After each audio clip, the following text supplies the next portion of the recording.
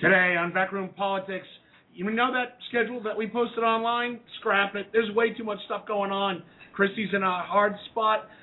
Weather taking over the Midwest. There's all kinds of stuff going on the Hill. This is Backroom Politics.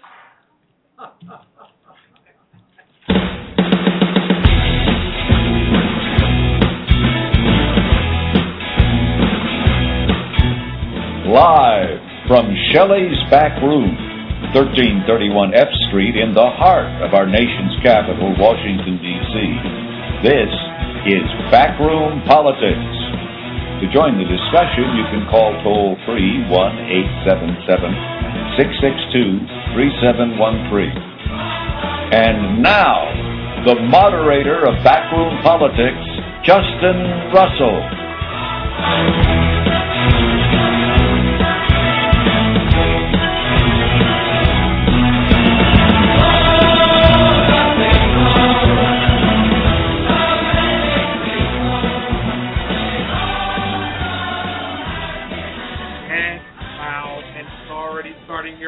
It's Tuesday. It's Washington, D.C. That means it's time for the best political radio show you've never heard of. This is Backroom Politics, live on Blog Talk Radio from Shelley's Backroom, 1331 F Street in the heart of our nation's capital, Washington, D.C. Joining me as they do every Tuesday, he is the former 8 terms representative from the great state of Washington. He is Congressman Al Swift. Hello, Congressman. How do you do? I do fine. How are you, sir? I'm fine. To his left, which is an odd statement, he is the former floor chief for then Congressman Gerald R. Ford. He's the former vice president of government affairs for the National Broadcasting Corporation. He is the Honorable Bob Hines. Hi, Bob. Hello, Justin. And I just want to know, when do I get to the right of Al? You're always to the right of Al. I'm sitting to the left. Well, you'll never get to that point. Hey, and joining me at the 12 o'clock slot today, she is the former General Counsel for the House Homeland Security Committee. She is the former Obama appointee as General Counsel to the Maritime Administration. She is the Honorable Denise Krepp. Hello, Denise. Hello, Justin. Welcome back. And to her left is the former longtime Senate staffer. He is former Undersecretary of Commerce that has served at least last count 4 presidents.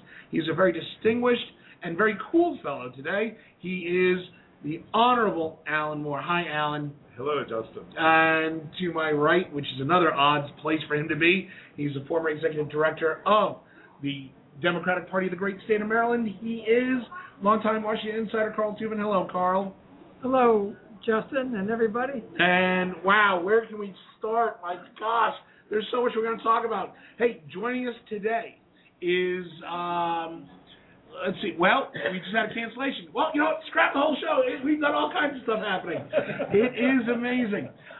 We were going to have Angela Keane join us today. We'll try and reschedule her. She would like to come in next week. She got pulled for the Chrysler recall story today. Well, that you do that when you're National Press Club and a working journalist. So, yeah, we'll have her again next week. But we'll look forward to that discussion. But that leaves us time to take in all the other stuff that's happening here in Washington. Let's start with what happened in the past 24 hours here in D.C. As many of you all know, yesterday, Senator Frank Lautenberg passed away, the last of the greatest generation era U.S. senators, last World War II veteran to be serving in Congress, passed away not unexpectedly, I think a little shorter than a lot of believe, due to complications of pneumonia and bronchitis. Obviously, our thoughts, our prayers go out to the Lautenberg family and the folks in New Jersey, but this has created a whole new political storm. Now, not even 24 hours later, we start hearing about all the things that are happening as far as who will Chris Christie replace as the next temporary senator from the great state of New Jersey. On top of that, we have developing news coming out of, we have breaking news from CNN. Here on the glass enclosed structure of Backroom Politics, CNN is now reporting that Chris Christie passes on appointing a Republican. That is dynamic. Okay, let's get into it. Bob, first of all, the news that Chris Christie at this point might Now, we're going to assume it's going to be a Democrat, could be an independent, but him going against his own party, what is that a telltale sign of? Well, it may be a sign that he knows he's not going to be the nominee, for one thing. For president? Yes.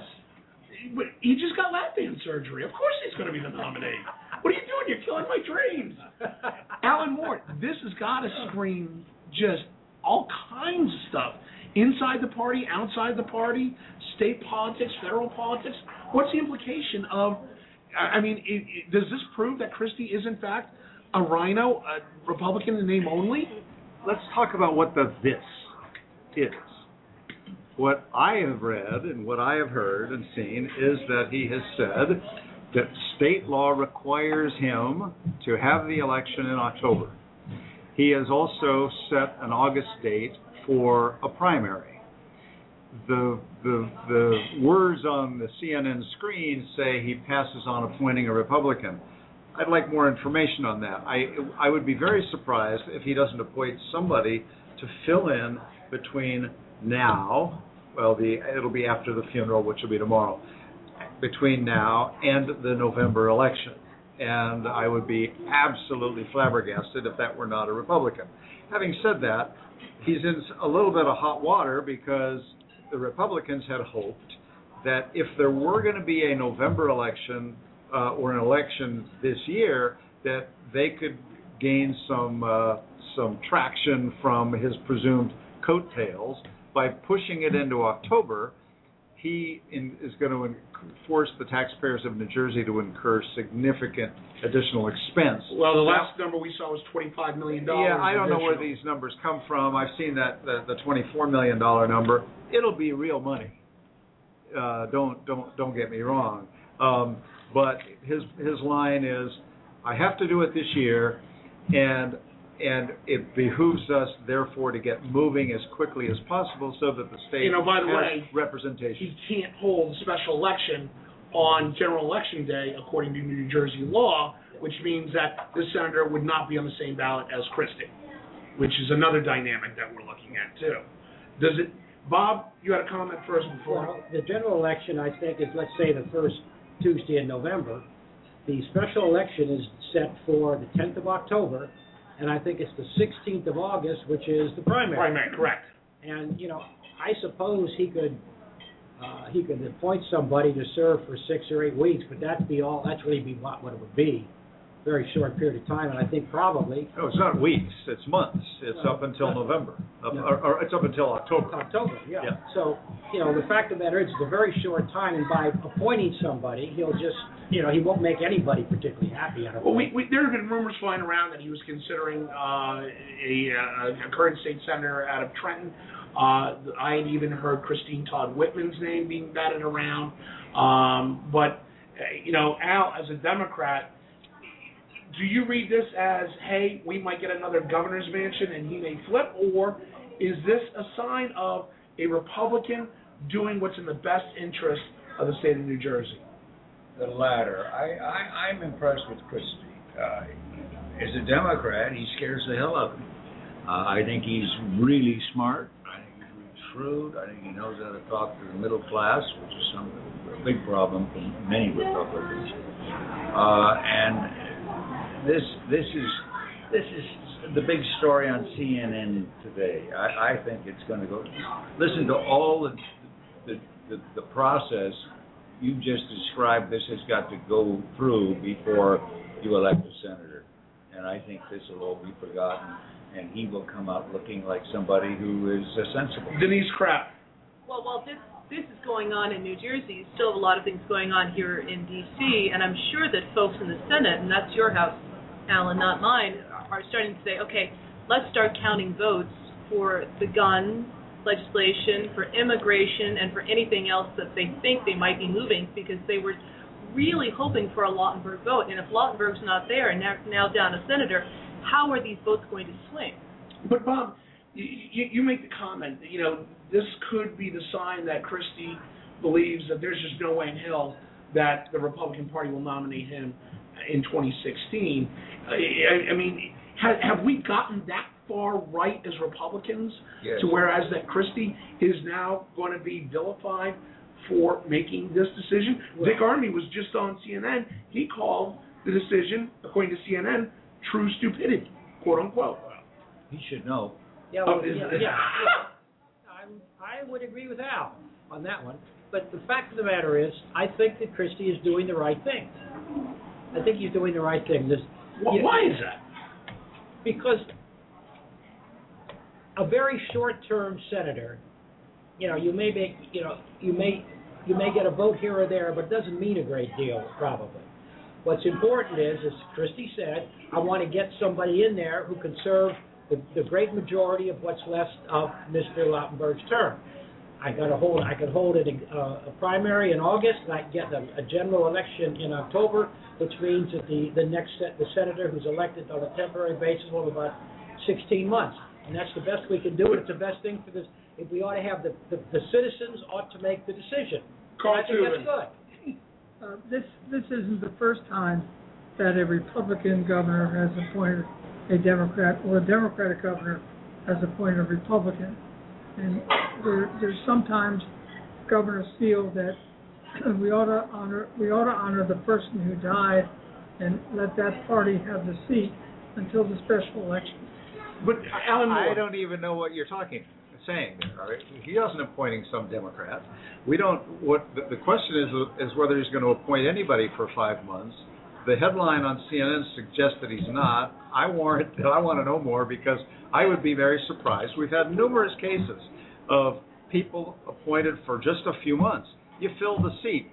The point here is that there was a question about whether he had the ability to appoint somebody now who could serve until November of next year, November of 2014, when Frank Lautenberg's seat would have expired, and the seat for which Cory Booker, Newark mayor, has said he's going to run. But this brings up a dynamic question, though. No, just a minute. So what he said, there are two conflicting laws in New Jersey. One says run till November 2014. I think some Republicans said test the law, go for that time. His feeling was, apparently, all I've seen is the reports, that his lawyers said, you can't wait that long. You have to do it now. I don't know about this, do it on the same day as the November election.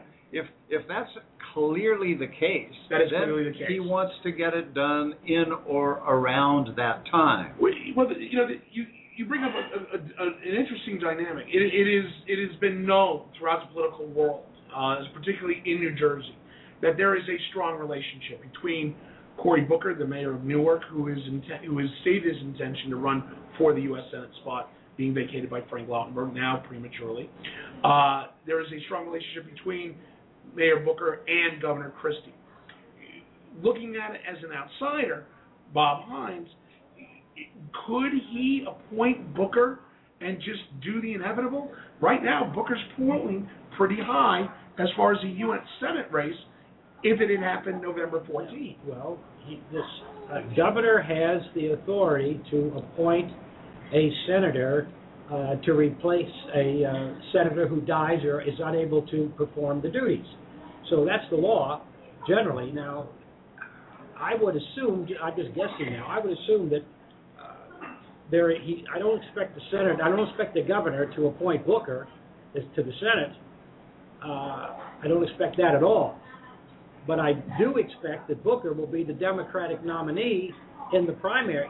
He will be a candidate in the Democratic primary on the 16th of August, and will probably win that, and will be a candidate in the October 10th election for the remainder of the Lautenberg term.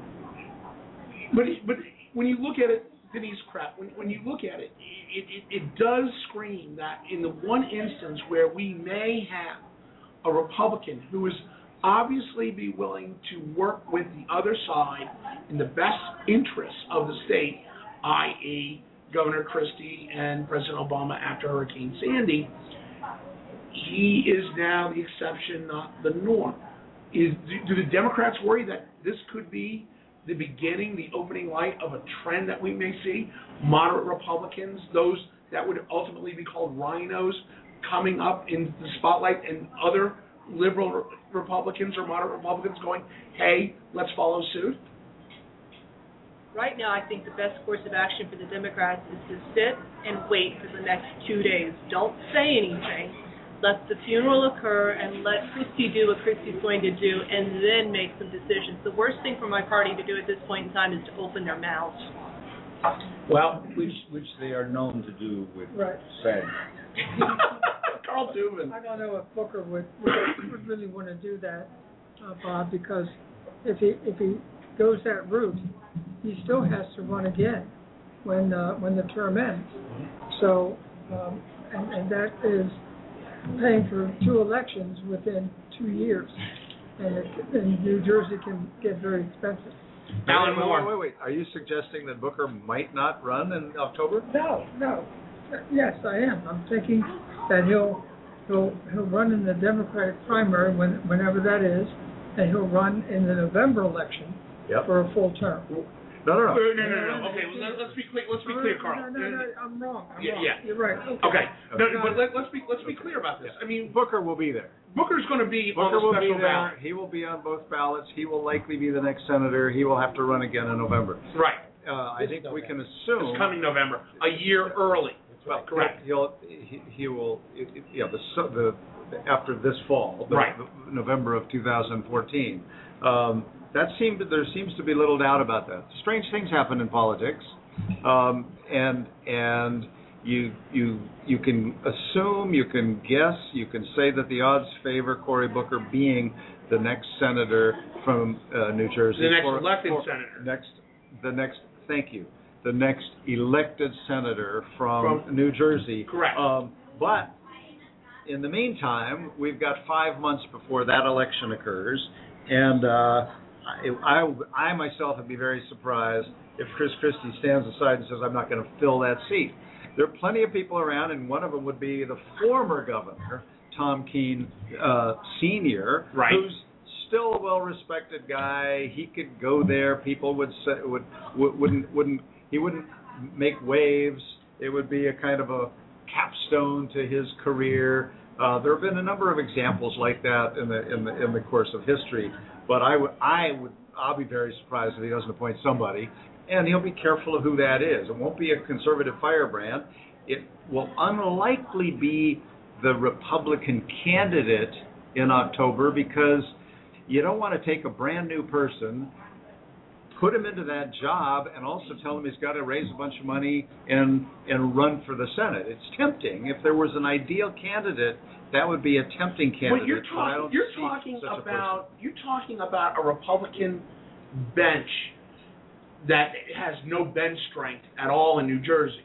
I mean, to find a suitable conservative Republican out of New Jersey to fill this spot as the GOP may want them, that animal just doesn't exist in New Jersey. Wait. Is Bruce Springsteen a Republican? No. Oh, darn. No. By the way, for the record, John Bon Jovi, not a Republican, although it would be an interesting appointment.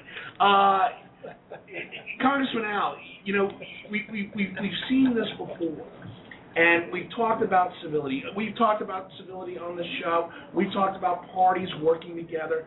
We've talked about this ad nauseum, and yet an opportunity comes up where that brass ring's right there, and none of the parties seem to want to grab it. No.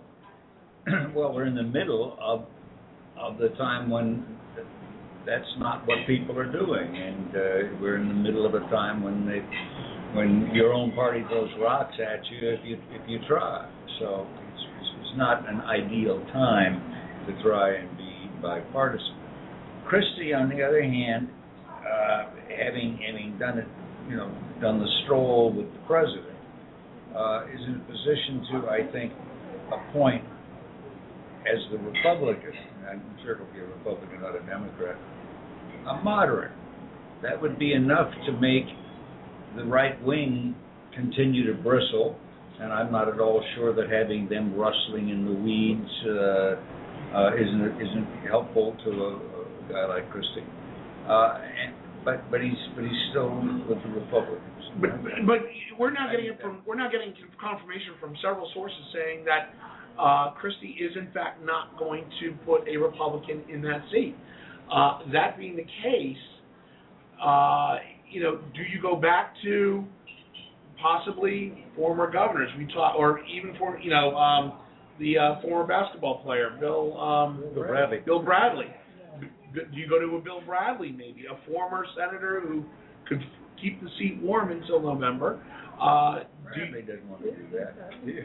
Bradley's not going to come back for a short period of time. He was very happy at the time to get out of the Senate. Yes, he was. And he's not going to come back into the mess that we have now. Do we see a again complete off the chart nomination? Does he go and say, you know what, I'm going to make everybody happy, I'm going to put an independent in there? Denise, does that make sense? No. Why? Tell us why. It makes no one happy. That's That's exactly it. It makes nobody happy.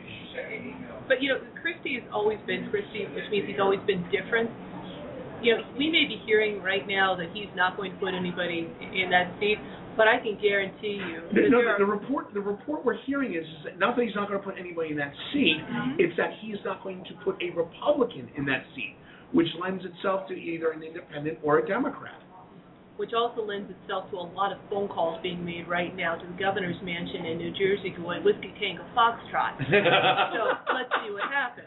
But Alan Moore, we've seen Chris Christie before. Those phone calls fall on deaf ears. Chris Christie is Chris Christie.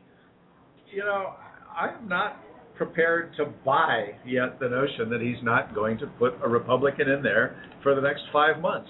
And until I see something that I find convincing, I'm not going to spend a lot of time talking about it. So you're hedging your bets on this one. You're saying... I'm not hedging my bets.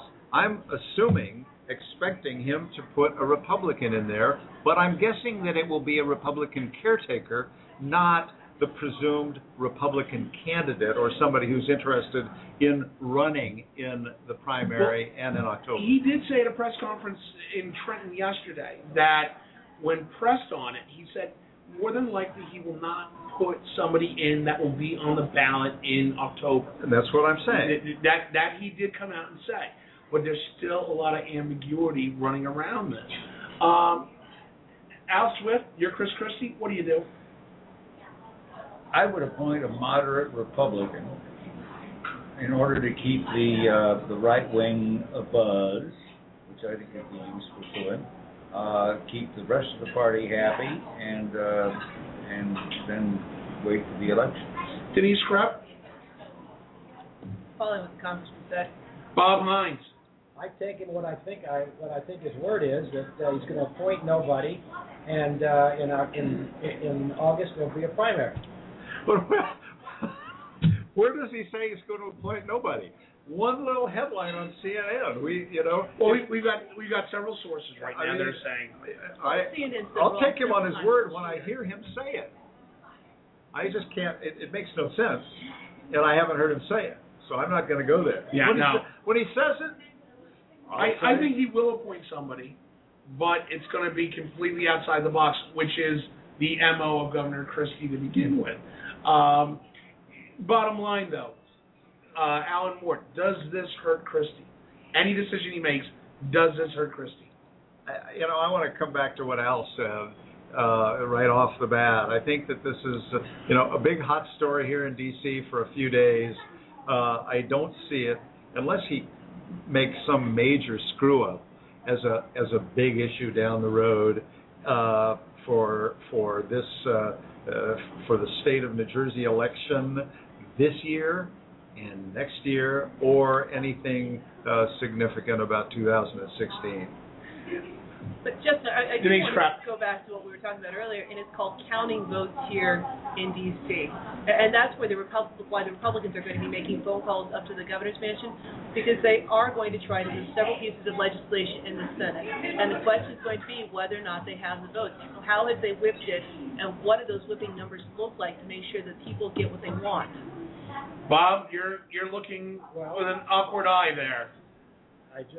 My view is, I have two thoughts. Number one, I saw the remark, the quote that the senator from Nevada had, quote that he was in effect saying he heard what what the governor said about not making an appointment, and he thinks that's the right thing to do. I expect that's what he's going to do. Interesting choice. You got to love Chris Christie, though. When Chris Christie was asked about the special primary and the special election coming up, he was asked literally about the public outcry of the money and the process. Chris Christie's quote, he said, "I don't know what the costs are, and quite frankly, I don't care." Again, you almost wish that we had more of that in Washington. Al, you're nodding your head yes. I don't think I've seen you this adamant about a Republican. Well, I'm adamant only to the extent that I think he's a very dangerous Republican as far as the Democrats are concerned, because he's very good, and one of the things he's good at is candor. Some of it is probably not as candid as it would appear to be, but he makes it look damned candid. And in an era when the public is increasingly believing that all politicians are crooks and no one ever talks straight, the contrast with Christie is strong. Interesting point. Alan Moore, last word. Yeah, you said that here's a guy who said it doesn't matter. I don't care what it costs. It's the right thing to do. And you said, where's that sentiment in Washington? I would say that sentiment is all over Washington. And it's part of our problem. Who cares what it costs? Spend it. It'll be good for us. Touche. That's fantastic. When we come back, we're going to switch it up a little bit. We're going to talk about the IRS hearings that were going on today and the follow-on to the IRS scandal. Apparently, you can get talks about how to improve your management style with art at the IRS, and they'll spend $50 million doing it. This is Backroom Politics live from Shelley's Backroom, 1331 F Street in the heart of our nation's capital, Washington, D.C. We'll be back in 3 minutes. Stay with us. I thought the video of the wow, a little bit of fat swaller. Lulu back in town, and I tell you, when I am back in town, or when any of my friends are back in town, or heck, when we're living here in town, we usually find ourselves down at Shelley's Backroom, 1331 F Street in the heart of our nation's capital, Washington, D.C., right across from the National Press Club. Why do we come here? Well, they've got the city's best cigar menu, the most diversified with some of the best-known brands and some that you might even know, but you might want to give it a try. Everything from Arturo Fuentes down to Zeno. You can go all the way from your $9 little petite girly flavored cigars all the way up to the Opus X Lost City. They have a cigar for everybody, mild, medium, strong, heavy, however you want to smoke it, it's available here at Shelley's Backroom. Come in, have Bob, Na, or any one of the girls show you what the right cigar might be for your taste that evening. Again, Shelley's Backroom, 1331 F Street in the heart of our nation's capital, Washington, D.C. As Bob likes to put it, it is definitely the place to be. You can tell the mailman not to call. I ain't coming home until the fall. And again, I might not get back home at all. Lula's back in town, yeah.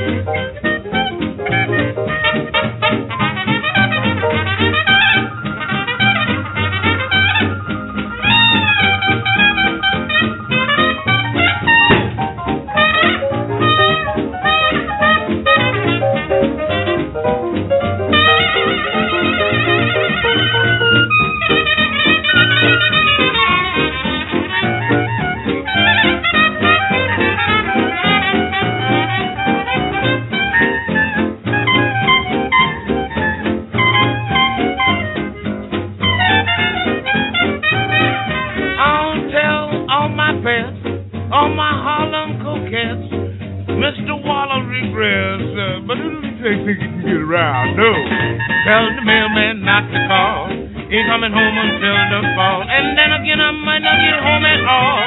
Lula's back in town. Oh, that woman's back in town. Oh, my.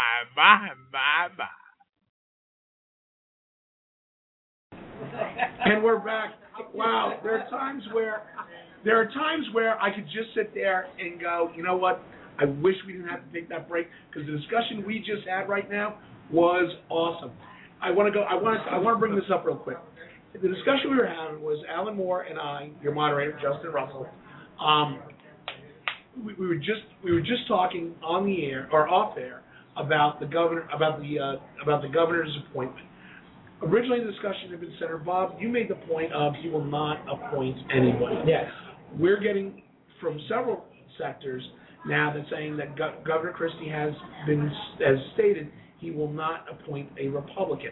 Now then, Alan, tell me what you said off there. Look, I went back and looked. All I see is Christie deciding he is not going to appoint anybody for the next 18 months. Republicans are disappointed because they thought an 18-month term of service would give a Republican a possible ability to give Booker, assuming he's the candidate, a tough race. But we're going to have an election in October. The Democrats have said, way to go, Christie, because they figure they're going to win in October. They'll have somebody from October to next November and then another election. But I haven't seen anything saying he's not going to appoint in this 5 months a Republican. I think he will appoint a Republican, and it will likely be somebody who's obviously a caretaker. It's not going to be somebody who's a sitting representative or sitting in the state house somewhere who's going to give up their future for 5 months service in the Senate. It completely sounds like kind of a thank you to some longtime Republican, like a former Governor Keane or somebody else that we haven't even been thinking about. I personally, I agree. I would love to see him appoint Christine Todd Whitman. I think she would be fantastic for it, and it would be good for her. She knows New Jersey. She knows the politics of the state. However, my argument to you, Alan, is that if there is one person on the national political stage that could spin appointing somebody outside his own party using the mantra of, look, the people of New Jersey elected a Democrat. Although it was Frank Lautenberg, they elect a person. If we appoint a Democrat, we're going to have the party fulfill the term of the former Senator Lautenberg. This is what is in the best interest of the state. It is the will of the people. He can spin that all day long. You disagree with me? I think that would be garbage. Why? I don't think it would be credible. Why? And I don't see him doing it. Why? You don't elect parties to office. You elect people to office. Explain that to the RNC and the PNC. He will pick the NRA. RNC. RNC, Al. Stay with us. What is this? Denise Krebs, you got something. All right. Well, when you talk about spinning, Christie is already spinning. According to the New York Times, Christie, when asked about the question of the cost of the election, said the expense cannot be measured against the value of having an elected representative in the United States Senate, and so many consequential issues are being debated and determined this year.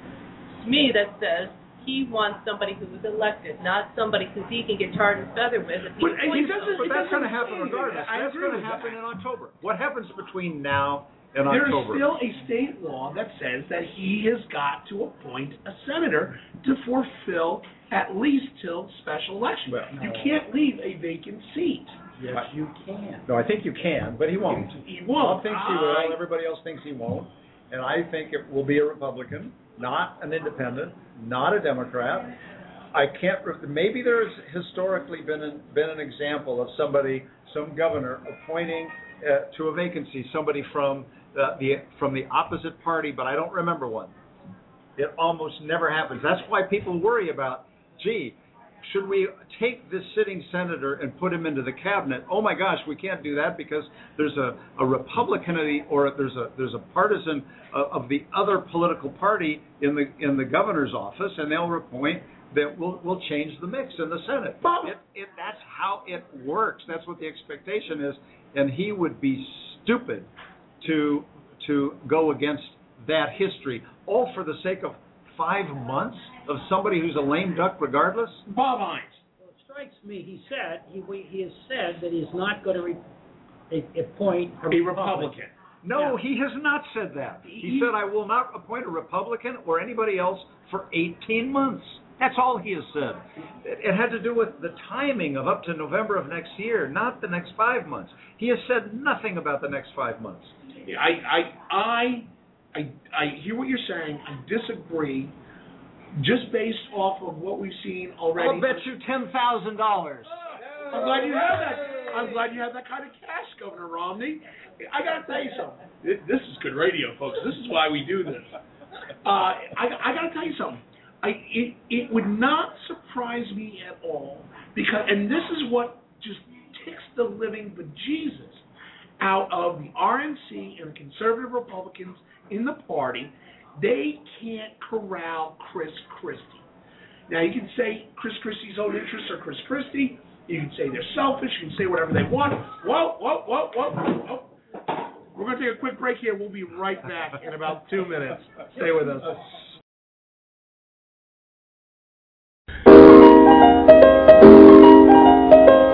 Everybody knows Shelley's Backroom for its corporate events, its happy hours, its famous campfire wings and Furt cigars and drinks. But what you didn't know is that Shelley's is open during the weekend too. In fact, Shelley's Backroom on the weekends even has a non-smoking section. You can bring your family, your kids, enjoy the same campfire wings and same glorious food that you enjoy during the week, but without the famous Shelley's cigar environment. Also during the weekend, it's football season. That means a lot of the regulars come down and enjoy their drinks and their favorite cigars, all while watching their favorite local teams, whether it's the Ravens, the Redskins, on several HD screens throughout the place. So remember, Shelley's Backroom, it's not just for happy hours anymore. 1331 F Street in the heart of our nation's capital, Washington, D.C., official sponsor of Backroom Politics.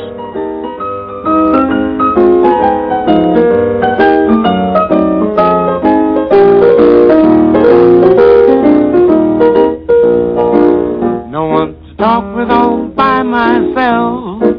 No one to walk with, but I'm happy on the elevation, on the shelf. Ain't misbehaving. Saving my love for you, and you, especially you, yeah. I know for certain the one I love. I'm through with flirting, it's you that I'm thinking of. Ain't misbehaving, saving all my love for you.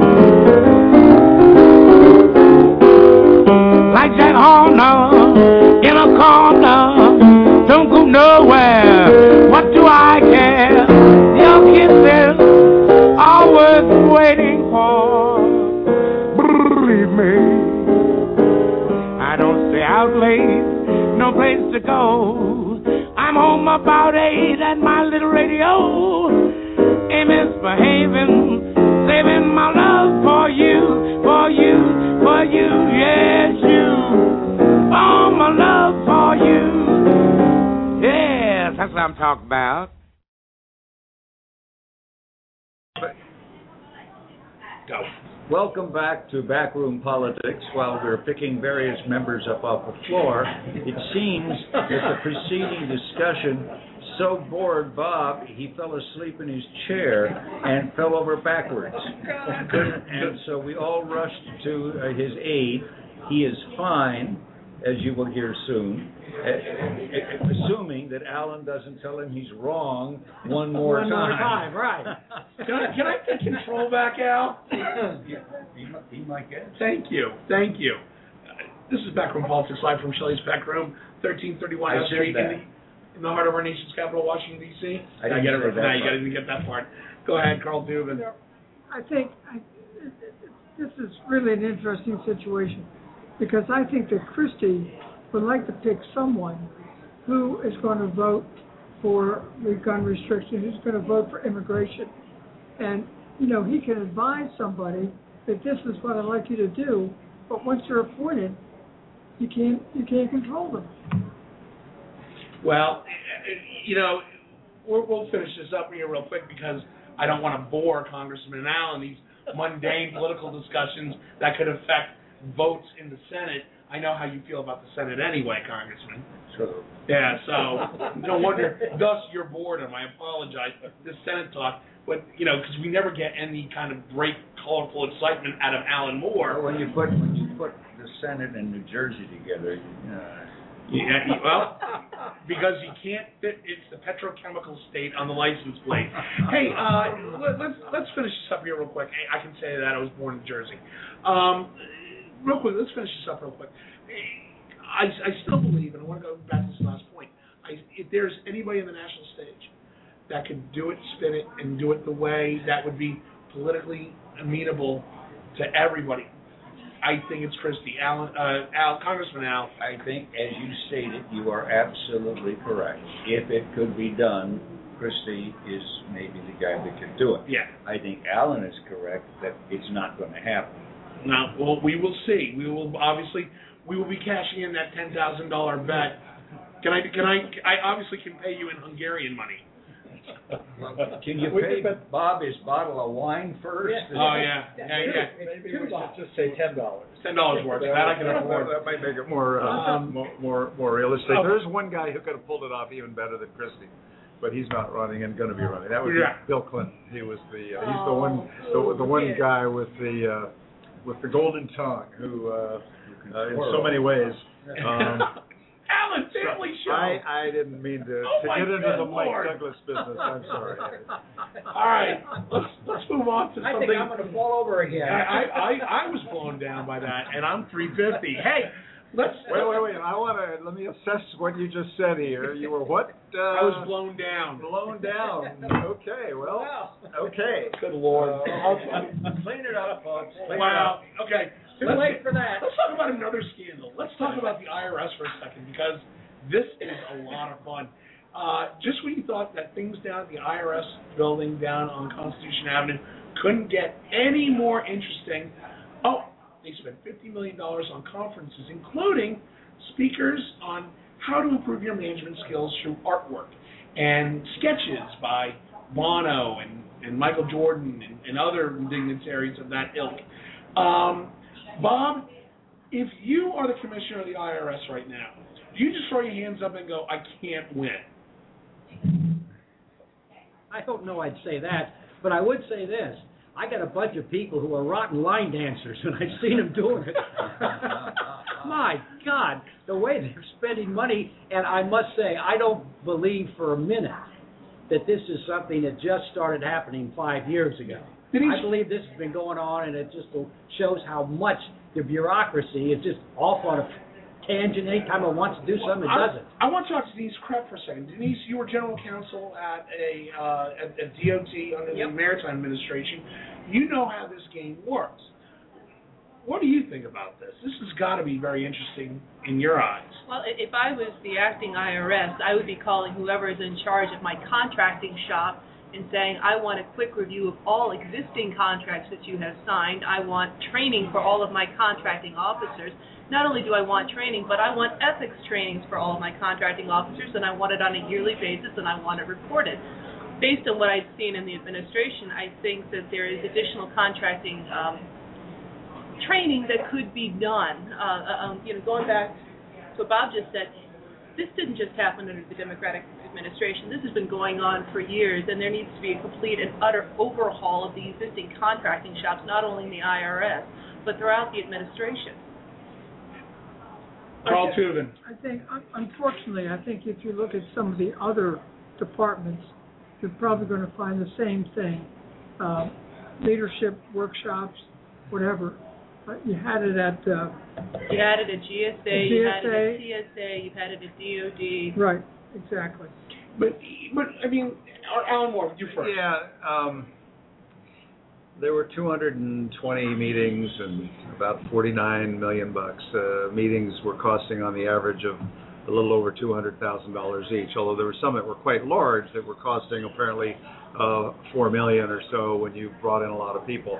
Yeah, I'm not about to start defending the stuff that happened. I'm just trying to keep it in some perspective. The line dancing, which is pretty embarrassing for the individuals. Somebody paid $1,600 for apparently a cell phone quality a video there, but it was a 2-year time period, 2008 to 2010. That was right on the heels of the GSA idiocy in Las Vegas that prompted for the president to say no no more trips to Las Vegas, prompting Harry Reid to say, whoa, wait a minute. I'm not a defender of these things. I think that because it was so visible and so embarrassing that agencies across the spectrum said, we don't want to be GSA, we don't want to do this. I don't know what's happened at IRS since 2010, but I think that we're kind of, in terms of this particular piece, looking back at something that's probably hasn't disappeared, but is happening a lot less. Congressman, let me go to Congressman Al first. Congressman Al, you know, we've got Darrell Issa. We know how much of a fan you are of Chairman Issa. Mm-hmm. We have Chairman Issa who's basically coming out and saying, look, the IRS investigation into the political entity, into the Tea Party organizations out of Laguna Niguel, California, out of Cincinnati, those were directed by Washington, D.C. This was a political hit job. Ways and Means has now come out and named the official, again, of interest, and that is a gentleman named Joseph Grant, who was in charge of the political nonprofit division at IRS here on Constitution Avenue. They're now starting to name names. Is there a smoking gun? Is this as big a deal as the Republicans would like to make? I think it is rampant incompetence. I don't think there's a great plot. I think it's stupidity. And I think that a lot of these mid to lower level bureaucrats do not get sufficient supervision.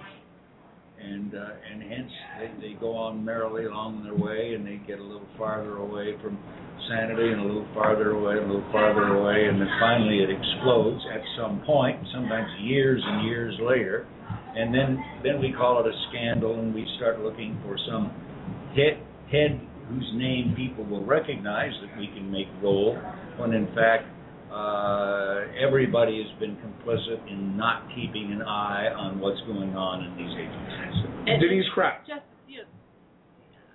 it is complicity. I mean, you and I both served in the Coast Guard, and the Coast Guard had a little bit of a scandal about 4 or 5 years ago dealing with the Deepwater Horizon. I'm not talking about Louisiana. I'm talking about their acquisition program, because they outsourced the Deepwater program. They outsourced it, and they lost millions and billions of dollars because they didn't have proper control over their acquisition and their contracts. Now, that was, actually it was about 4 or 5 years ago. That was about 5 or 6 years ago. I can't tell you what I saw over the weekend. I was looking at a solicitation from an agency which referenced another agency that hasn't been in existence for 30 years. They literally said in this solicitation, if you have any questions about a certain issue, contact this agency. Well, how are you going to contact an agency that hasn't been in existence for 30 years? To me, that says you keep reusing old paperwork, old documents, and you're not updating, you're not renewing, you're not saying, hey, maybe we ought to be doing something a little bit different. But Alan Moore, when we look at the idea of was this just gross incompetence or was this a political job, there seems to be smoke around the political job saying that, this was ordered by D.C. It remains to be seen how high up this went. We do know that the former commissioner made 156 reported visits to the White House over a period of a few years. That's a lot of visits. For an IRS commissioner? For an IRS commissioner, when his predecessor came once or twice a year. So that is going to, and then that same guy didn't seem to remember much when he was asked. So I think there's plenty of room for some political direction here, carefully guarded and hidden and shaded, and plenty of opportunity, plenty of potential for incompetence, as Al talks about. The problem for the White House is they want the federal government's role to expand, and these things eat at public view of the credibility and capability of the executive branch. It's a much bigger problem than just the IRS. But Bob Hines, we have Lois Lerner, who gave her testimony about a week and a half ago in front of House Oversight Committee, and she introduced she gave an opening remark, and then once she was done with her opening remarks, decided to invoke her Fifth Amendment right, which caused a lot of people to just go off. They then asked her, Chairman Ice asked her, as part of her remarks package, she submitted previous remarks that she had done just months before to the same committee. She was asked, are these your remarks? She acknowledged. They said, will you stand by these remarks? She acknowledged. Will you talk about these remarks? Invoked her Fifth Amendment rights. As an attorney, did she violate or did she have the right to invoke her Fifth Amendment rights even though she gave opening remarks testimony in front of the committee? Yes, I think so. Really? Yeah. Why? But she did not go into any of the issues that are the reason they're holding the hearing. She did not go into any specifics, dates, times, places, events, statements, nothing. She gave a broad statement, and then which is I would think was just generalization, and then she said, I want to put forth my Fifth Amendment rights, and I think she has a right to do that. Denise, you were general counsel on a committee. Do you agree? Yeah. Really? How so? She didn't go into additional details. She kept it short. She kept it sweet. She can do it. I mean, she didn't go into the details they needed her to go into or they wanted her to go into. She gave a brief opening sentence and then said, or opening paragraph, and then said, that's it. I'm not answering anything else. And you can do that. Yeah. You can do that under committee rules. It's not committee rules. Committee it's rules. First Amendment rights. First Amendment. Is it? Okay. It's Fifth Amendment. Fifth Amendment rights. Right. But I mean, could the committee have held her in contempt of Congress at that point? No. No? No, because then you set up a constitutional argument because committee rules don't trump the Constitution. The Constitution trumps the committee. All right. Alan Moore. What typically happens in these cases, from my limited understanding of it, is that generally if a person is going to invoke the Fifth Amendment, they do it from the outset, creating these really absurd notions of, what, state your name, please. I'm sorry, at the advice of counsel, I am going to invoke. But I think once upon a time, the thought was you can answer some questions, but if you get into really sensitive areas about the charges and information that might be known to you, that you do not have to incriminate yourself. So what was happening is she took this liberty to throw a statement out there that having said that, of course the House could hold her in contempt. Would it stand up? Who knows? Would they look a little silly? They probably concluded yes, because otherwise they would have said, "Hey, let's do it." But they can do what they will. I don't see that it would have worked in their advantage, and so they hold her in contempt. What does that mean? It's not a judge holding her in contempt and throwing her in jail. Congressman Al. I probably should save this for telling you a story. I believe that when looking back on this, a few months or a few years from now, we're going to find that Congress made a mound out of a molehill, and the media made it into a small hill. Really? Carl Tubin. Following up on that, we had reports last week saying that when they were taking the depositions or the whatever from the people in the IRS, they said that they found some discrepancies in some of those saying parties that they investigated.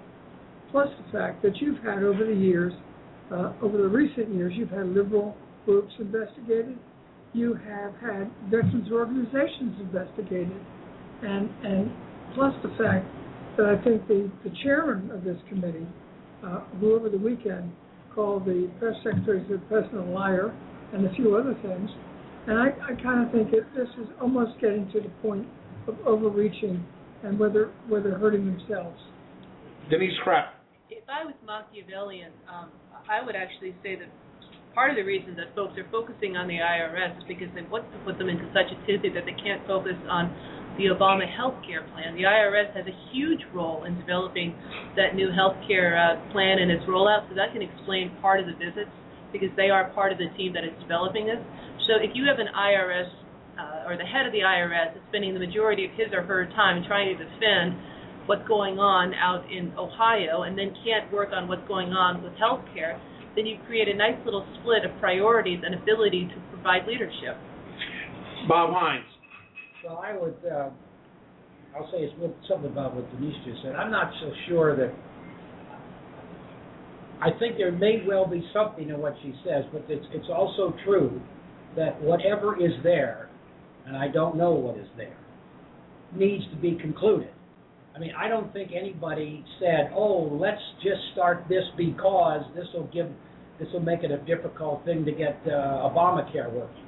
It may well be in some people's minds today, but the opportunity was thrown on the floor by what's been going on within the administration. But Congressman Allen. So, and one more point. One of the things that I find interesting, I saw this, I guess, maybe 3 or 4 days ago. I gather that it's, we're talking about all these Tea Party type organizations of having their right to have a tax credit, tax benefit program here. But the fact of the matter is, when when the Barack Obama organization got set up and wanted the same thing, they got theirs just like that in a month.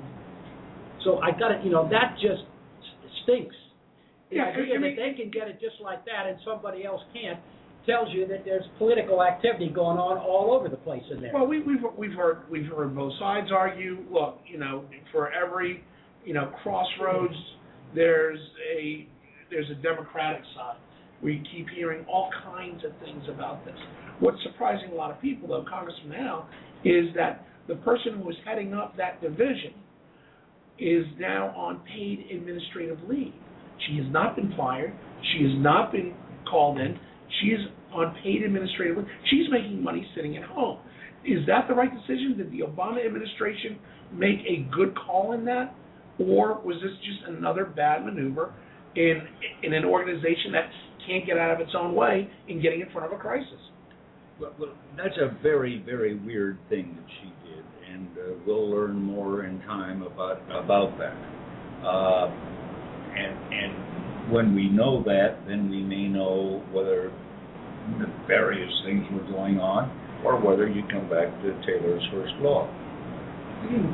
Go ahead, John Moore. In defense of this poor woman, she was not in the job when the biggest sins were being committed. Curiously, the person who was in that job is now overseeing the development of most of the Obamacare stuff. She's still working in place.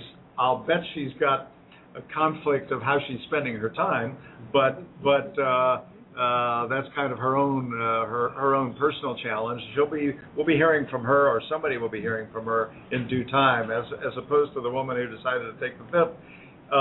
The administration does not have the power to fire her.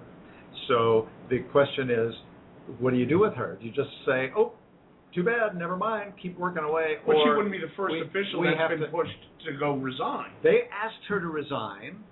She's got enough years where she could retire, but then she's totally out there on her own. I don't blame her for saying, "I'm not going to quit. I don't think I did anything wrong. I invoked my constitutional rights." And they said, "Oh, man, our hands are tied. We have limited options. We're going to put her on paid administrative leave." That's where she is now, but I don't think that we can criticize the higher-ups at Treasury for using, I think, one of two options available. Look away and let her stay, or put her on leave. Carl Tubin. Some of us have said, this thing, hopefully it would go away at some point. I don't think it's going to go away, because I think the chairman of this committee is hell-bent on finding something, whether he has to manufacture it, whether he has to fashion it, whatever. He wants to find something that says the White House did it. And it might come to that. And again, but he is just hell-bent. Denise crap. And I'm willing to bet, following what Alan just said, that they made a political decision to put her on administrative leave, because they were afraid that if they didn't put her on administrative leave and they tried to fire her, that she would sue the administration. And if she sued the administration, then her lawyers could request a lot of documents, and those documents could then become public. So what they decided to do is put her on administrative leave, let this process work its way through. Then if there is cause to fire her, and they will, if there is cause, develop that cause through their own internal investigation, then they will be able to do so. And when she does file suit against them and it goes before the MSPB, then they will be able to defend themselves at MSPB. They're buying time. Both sides are buying time right now. But Alan Moore, doesn't it seem like they're just putting a Kleenex box on a hand grenade at that point? So we don't know who's trying to hide what here. It's possible that no one is trying to hide anything. Possible but unlikely. It comes back to the issue we talked about before. It sounds like there was some incompetence here and some lack of sensitivity. It wouldn't surprise me, though, and this is the question, how high did knowledge go? Right. From where did the direction and decision-making come? Right. We don't yet know, and that's the purpose of an investigation. I'm not defending everything that Darrell Issa does, but it's not just Issa who's looking, it's also the Senate Finance Committee and the House Ways and Means Committee. They have jurisdiction over the IRS. They're very interested in this, too. Bob Hines, going to give you the last word. I think, quite frankly, that Issa is over-enthusiastic from time to time. There's no doubt about it. I think Carl is right. The fact of the matter is there are serious investigations going on by maybe more serious people. We don't know what's going to be happening. I think one of the reasons, if I were the government, I would have kept the Ms. Lerner on the payroll as well, because it helps her not to talk. And it is to their advantage that she not talk. Because if she were not being paid and needed to make some money and decided to talk, you don't know what might come out, and that might be very embarrassing. So I can understand the administration's position. It's reasonable, and I can also understand the fact that the investigation is being done not just by Mr. Issa and his committee, but by more responsible groups, and I suspect that more will come out. This thing seems to be going on for some time. Well, all right, Alan Moore, go ahead. Yeah, just one thought about Ms. Lerner. So we don't know just what she knows, but we know she knows some things that we'd all like to get at. And what she's presumably doing via her lawyers is talking to the various committees, saying, "Give me immunity, and I will talk to you." Sure. And that will happen, I suspect. And then eventually, one way or the other, we're going to know what she knew. But she didn't want to just give it up and expose herself further. Well, that's right. Well, we're going to be keeping an eye, obviously. This is not a story that's going away anytime soon. So we'll keep an eye on this. When we come back, we're going to have our international affairs expert, Dr. Ralph Winnie, joining us. We're going to talk about some developing international news, including the upcoming Chinese president's visit to Washington and interesting developments coming out of the Middle East. This is Backroom Politics Live from Shelley's Backroom, 1331 F Street in the heart of our nation's capital, Washington, D.C. We'll be back in 4 minutes. Stay with us. You know, here on Backroom Politics, you hear us order drinks during happy hour, the second hour of Backroom Politics Live on Blog Talk Radio. But what you don't understand is the quality of the drink that we're getting here at Shelley's Backroom, 1331 F Street in the heart of our nation's capital, Washington, D.C. Backroom Politics premier sponsor. Hey, you got Dave Hammerly and the bar crew there at Shelley's Backroom that really know how to pour a drink. Whether it's something simple like my on-air Jack Daniels on the rocks with a splash of water, or whether it's something elaborate like what has to be the best martini in the District of Columbia for Congressman Al Swift. Wine selection, Scotch selection that will blow your mind. They've got Highland Scotches, they've got Isle of Skye Scotches, blended, single malt, anything you want. Port wines to go with that great cigar from the Great Humidor.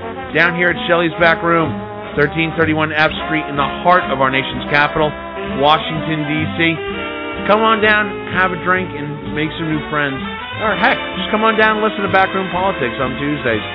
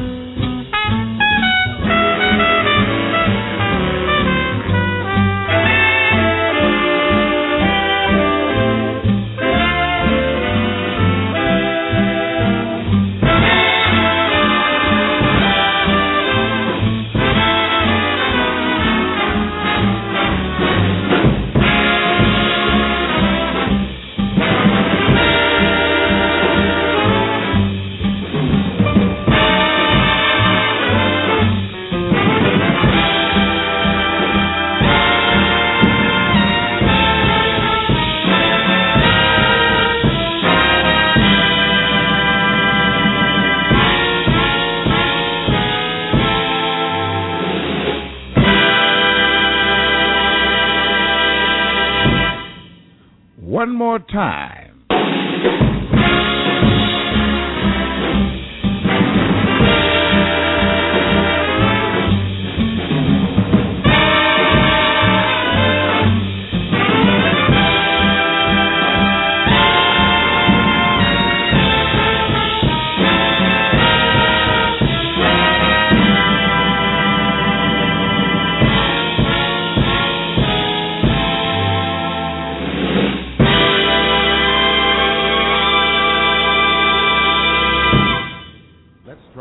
And we're back here at Silly's Backroom.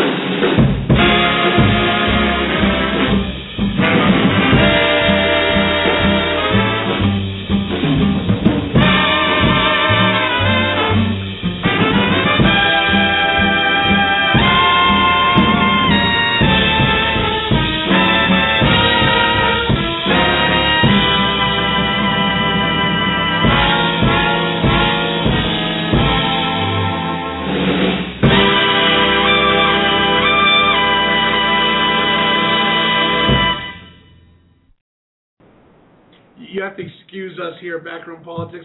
We're having more off-air discussions.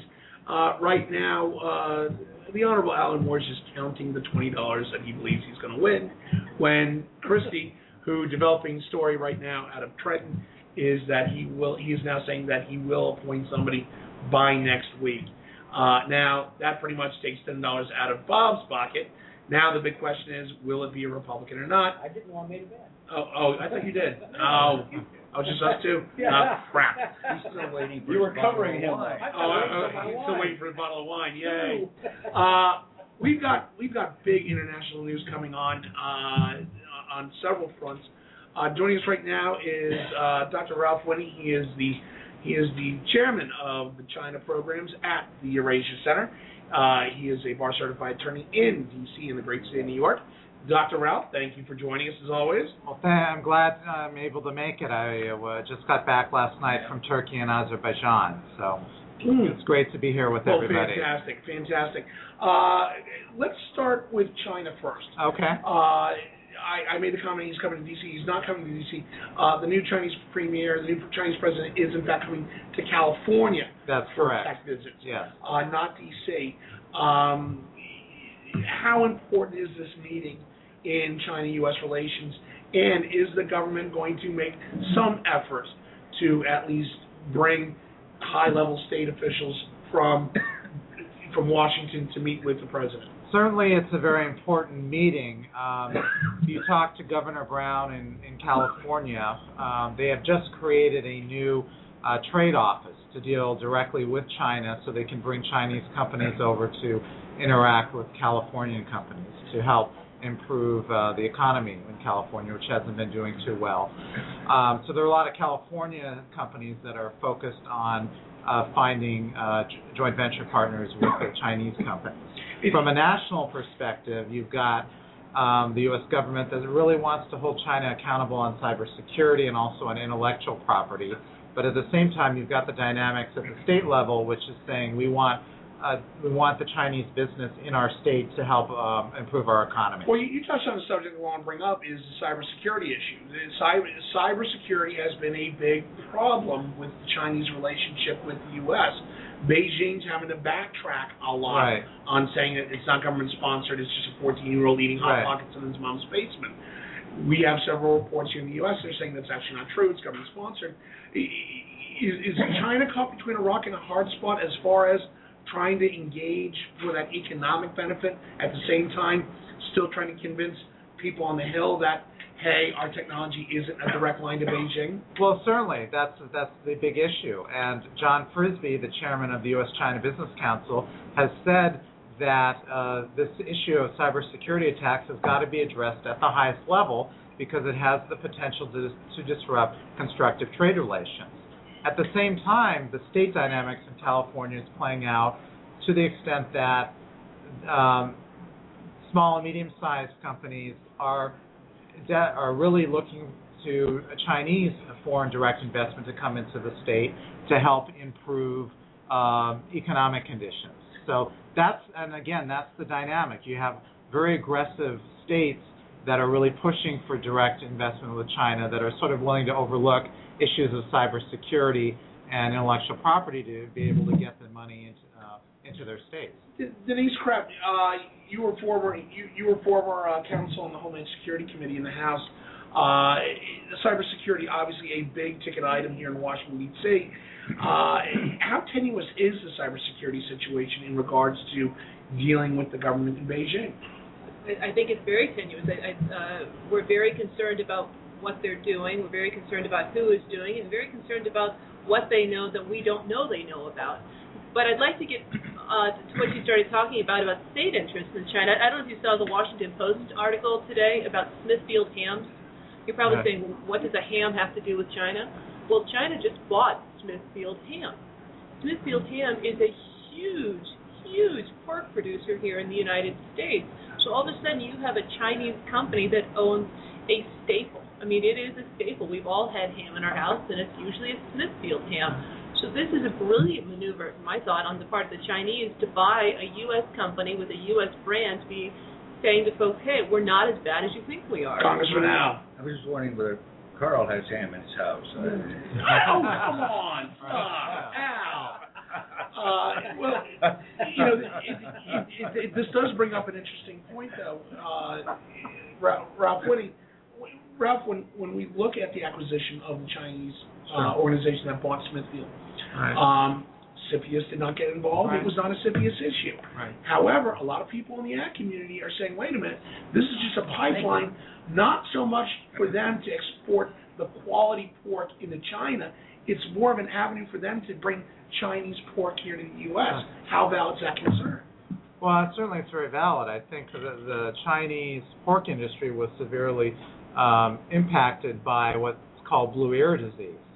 And in certain provinces, they basically were running out of pork, and they were looking for a foreign company like Smithfield to come in and help them revamp their whole pork industry.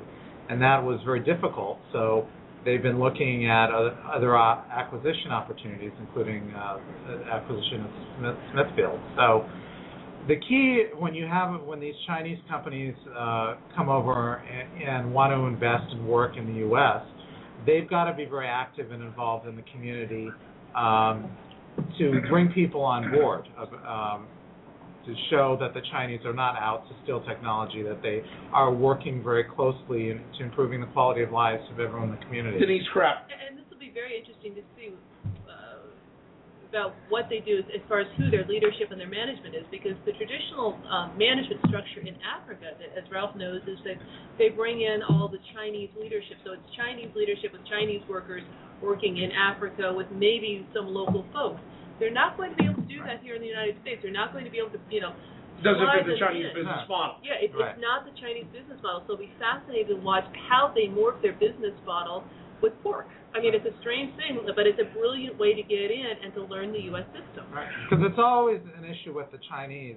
How much of their staff can they bring over to run the company versus having to hire locally?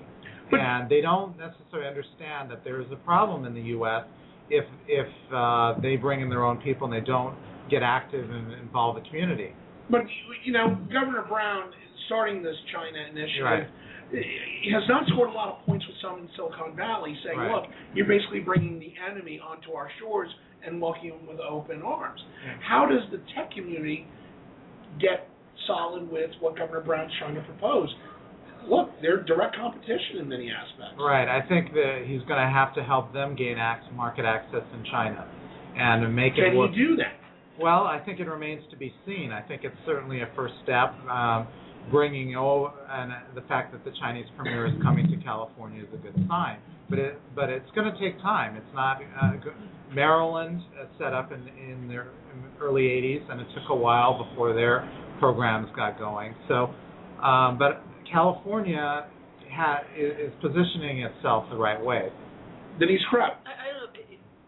California is definitely positioning itself, and one of the issues that it's positioning itself on is it needs more foreign investment, because all the domestic folks are fleeing to Texas, they're fleeing to Nevada, they're fleeing to other more tax-beneficial states. So if you can't get the U.S. companies to come in, you need somebody else for those jobs, and if it's going to be the Chinese, and Governor Brown is going to have to bring them in. But that being said, if he does bring them in, he has to flex those muscles back in China to make sure that the folks he does have in California remain in California. But Alan Moore, as a former commerce official, it's a weird dynamic, because what you've got here now is those that are in direct competition wanting to come here, finding the tax breaks don't matter, obviously, to Chinese corporations.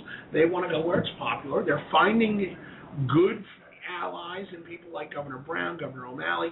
Is this posing a strange dichotomy as far as getting companies like Apple, like IBM, like any of the tech manufacturers to bring it back insourcing into America? They're going to bring it back when it makes economic sense to bring it back. The Chinese are going to invest here when it makes economic sense to invest here. I remember not that many years ago, 25 or so years ago, we were deathly afraid of the Japanese car industry. We set up quotas with Japanese cars.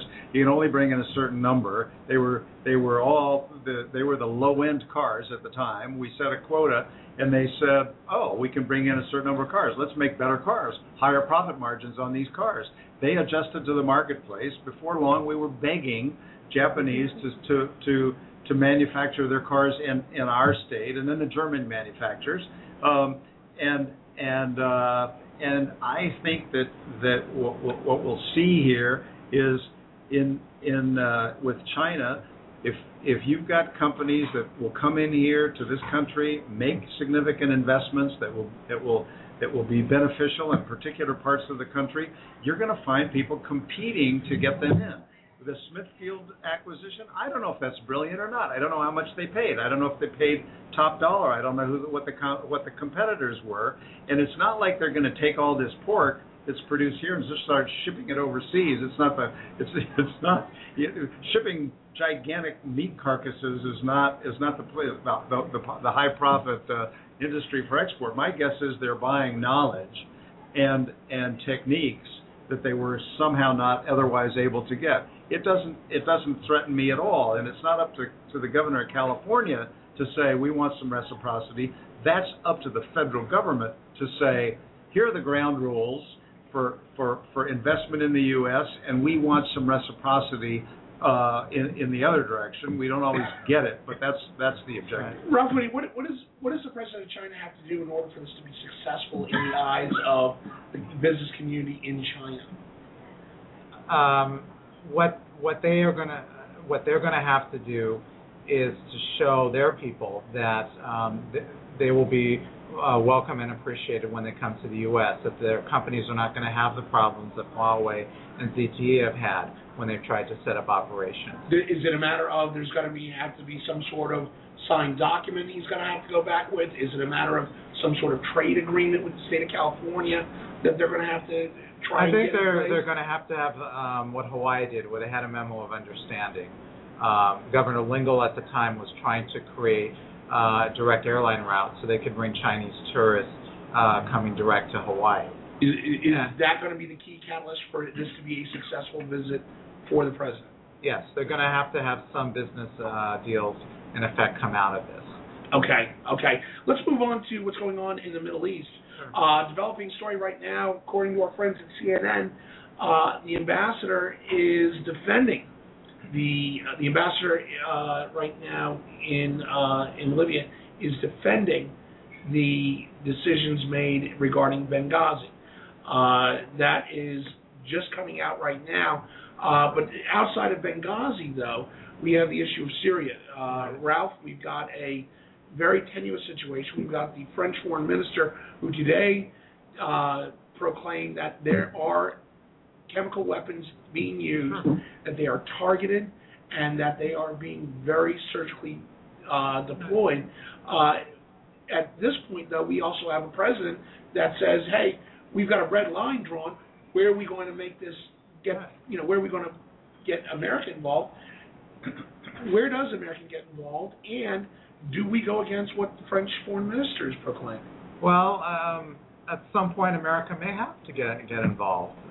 There are a lot of people in this country that are very concerned about the number of people that are being killed in Syria. People have been calling it a genocide.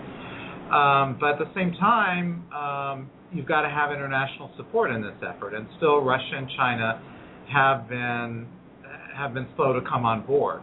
And I've always felt that you have to really push the issue of the chemical weapons to get them come on board to be able to secure the country.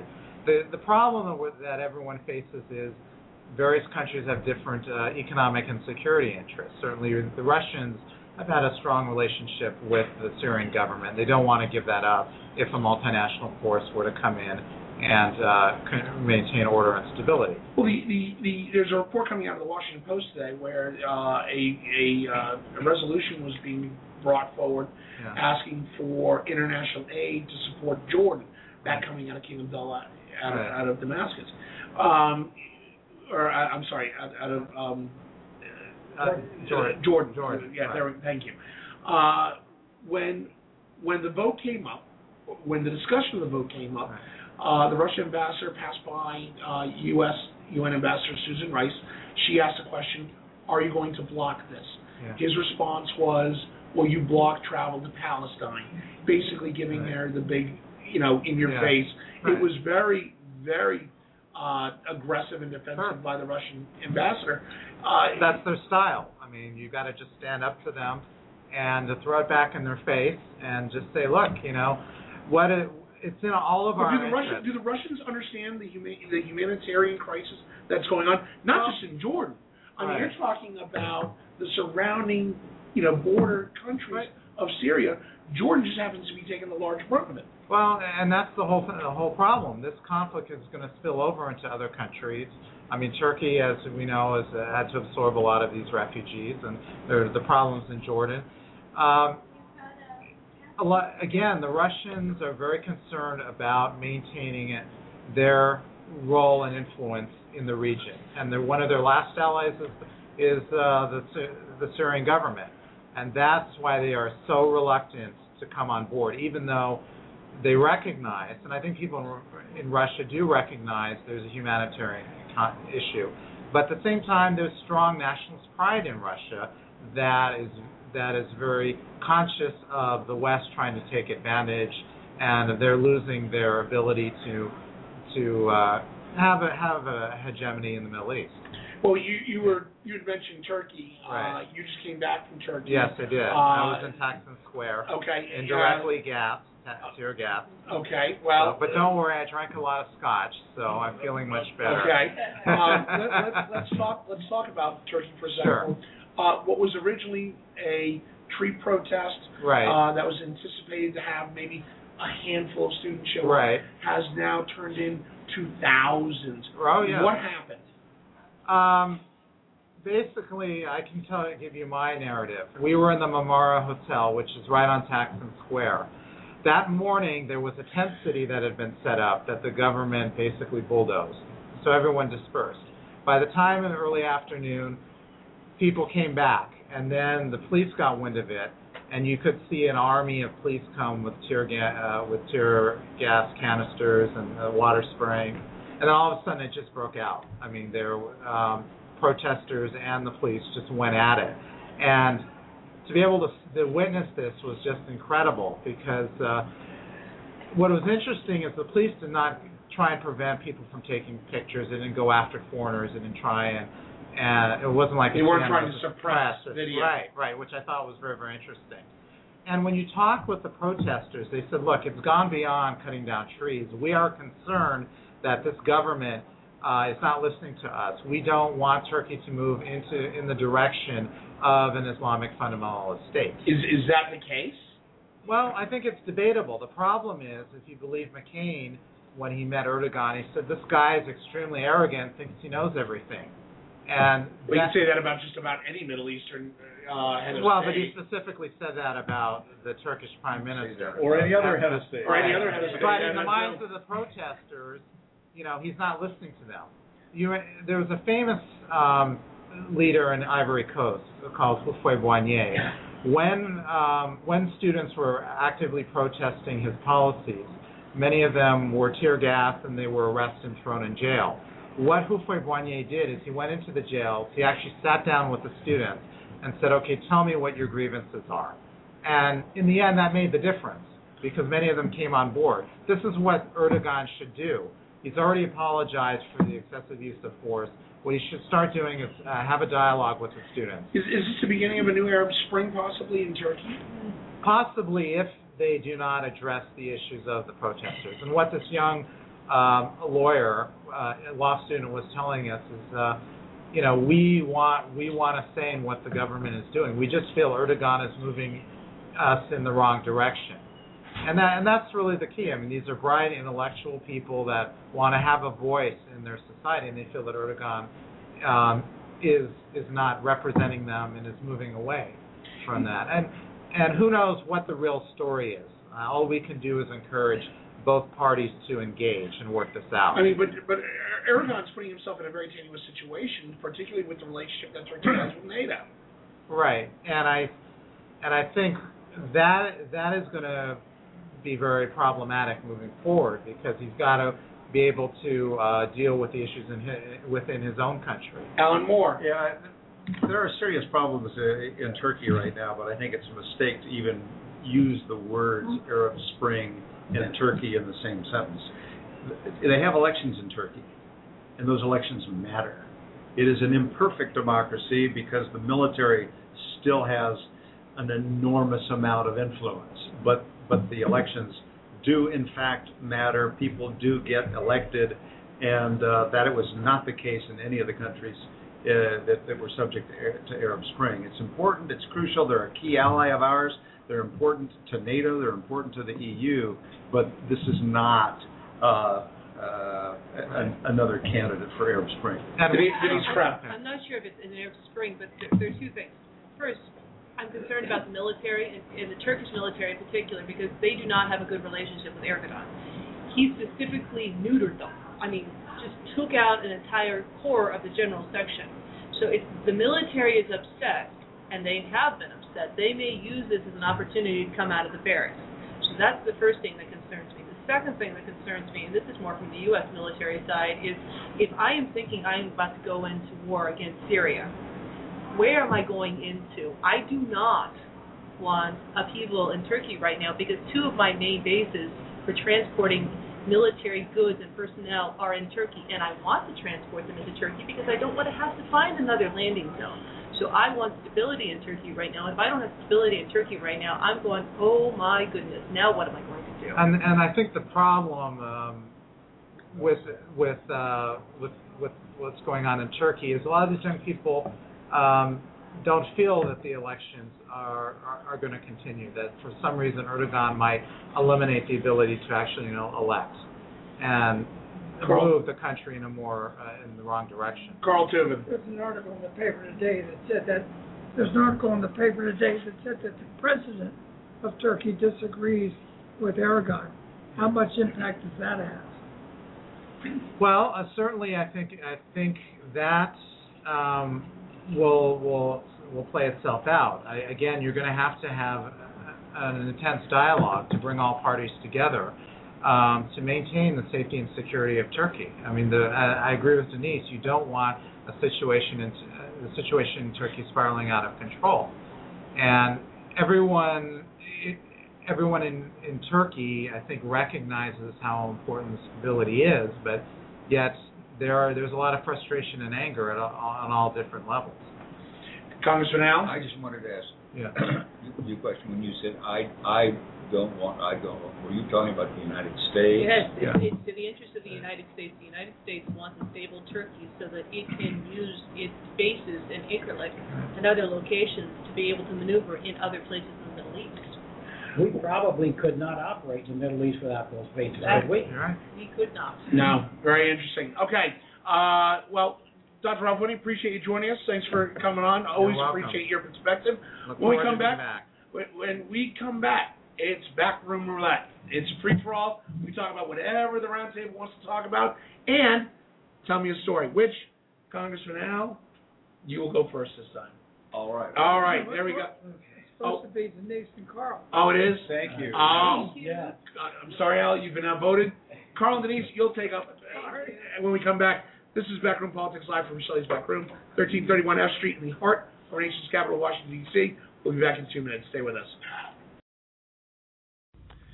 You know, you hear us talk about Shelley's Backroom, 1331 F Street, in the heart of our nation's capital, Washington, D.C. It's being the place to be. America's premier cigar tavern, place to make new friends or visit old friends, or even have a lively political discussion like we do here on Backroom Politics. But what you may not know, Shelley's is the place for private parties. Shelley's Backroom is available to host events for groups of 10 to 250. From cocktail receptions to sit-down dinners, Shelley's can provide custom menu options to suit your needs and budget. Although Shelley's is a smoke-friendly environment, Shelley's can make accommodations for non-smokers based on the side of your party, but heck, why would you want to? With a cigar menu like they have here, why would you even consider going smoke-free? Event pricing varies based on the time of the day of the week chosen for your event. For more information on private parties at Shelley's Backroom, go to www.shelleysbackroom.com/private-party. Shelley's Backroom, the place to be, as Bob likes to say it. It's also a place for private parties.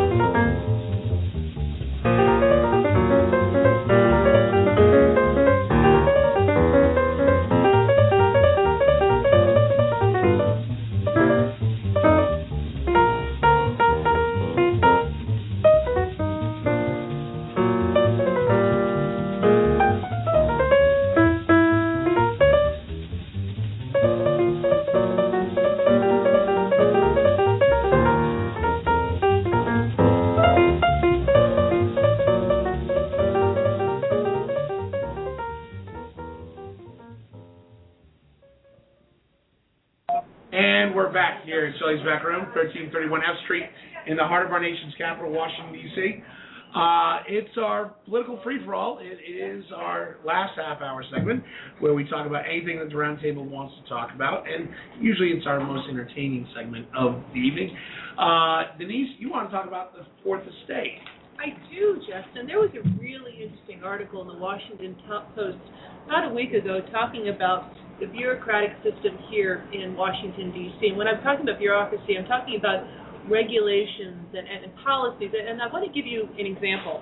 I was at a Coast Guard meeting recently, and I gave my remarks. And while I was giving my remarks, the government panel that was sitting there wasn't paying attention. In fact, not only were they not paying attention, but a State Department and Coast Guard representative were having their own private conversation.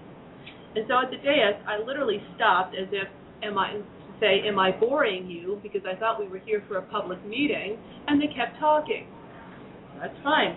So one of my requests at this meeting was to make this meeting more transparent and ask for the Coast Guard to put the meeting notes on its website.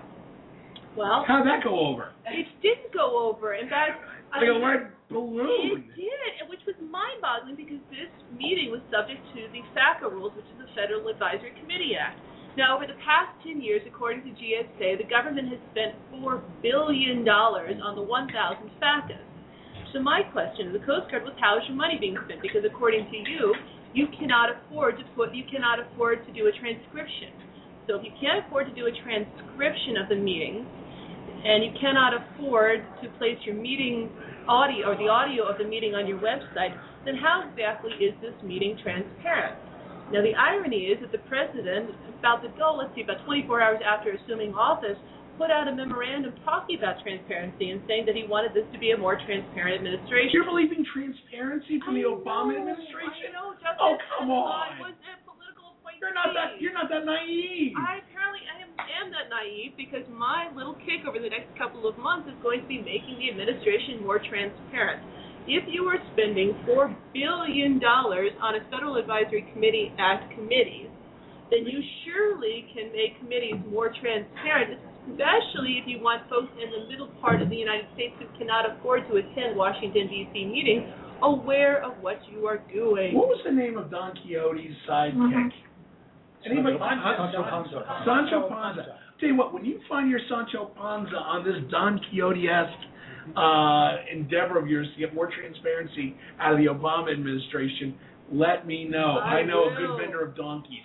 Okay. You've got to be kidding me. Bob, as a Republican, I mean, Denise, obviously a Democrat, and former political appointee by the Obama administration, transparency is a foreign word. Well, no, wait.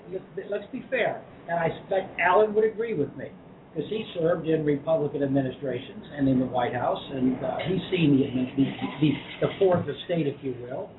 I think bureaucracies, by their definition, tend to be internalizing, trying to keep things within themselves, trying not to be, watched over too closely, and close ranks when anybody takes a look at them. And I think that it's human nature in some degree, but quite frankly, I think that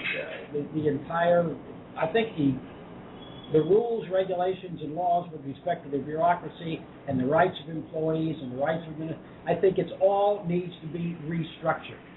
I don't think it ever will be, but I think it needs to be. Congressman Al, we talk about wanting more transparency in government. We've talked about this in several aspects.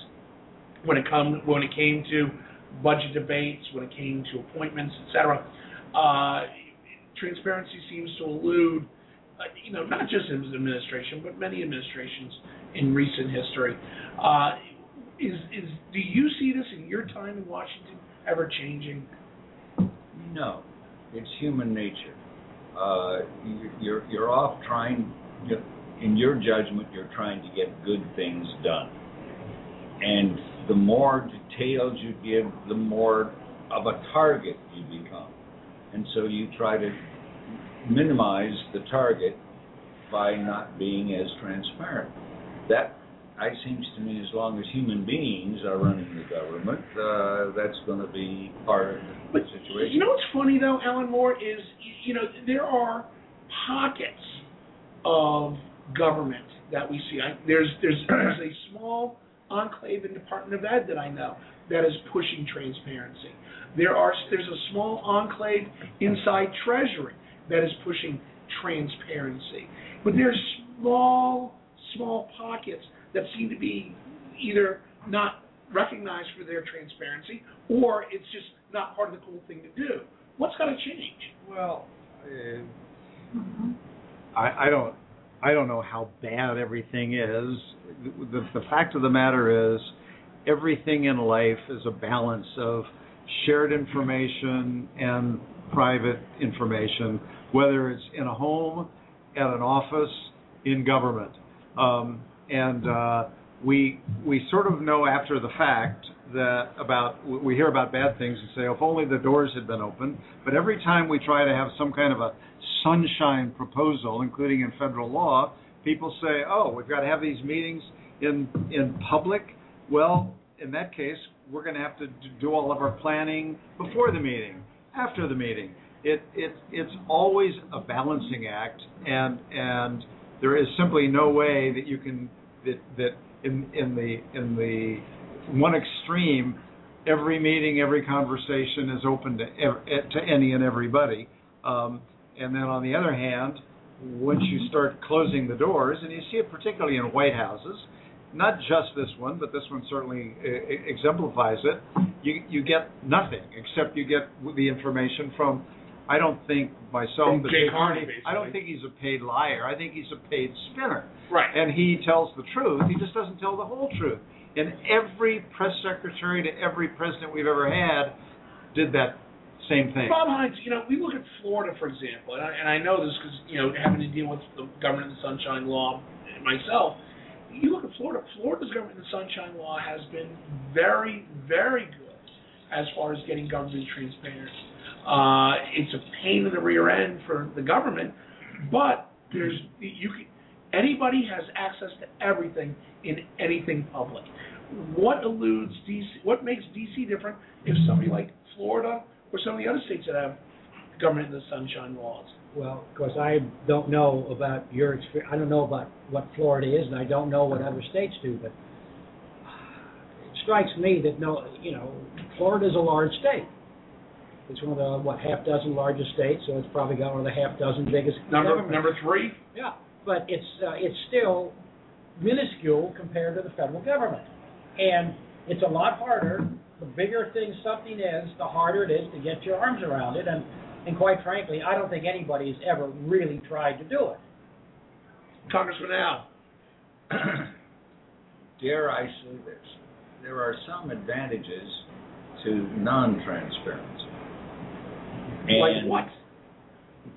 Like being able to talk about things that are discussions that are not fully formed yet, so that you don't get attacked before you've done anything.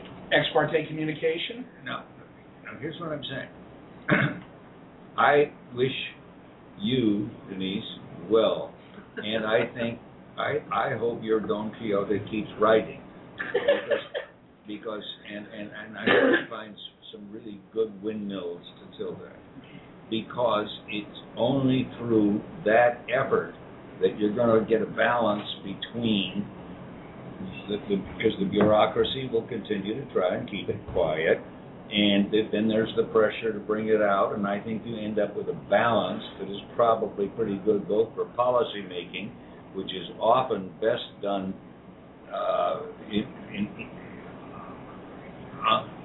I'm overstating it by saying on the quiet, but there's a certain amount of element where if you can just get together and talk without people looking at you and hearing everything you say, where you can cut deals, where you can make compromises and so forth.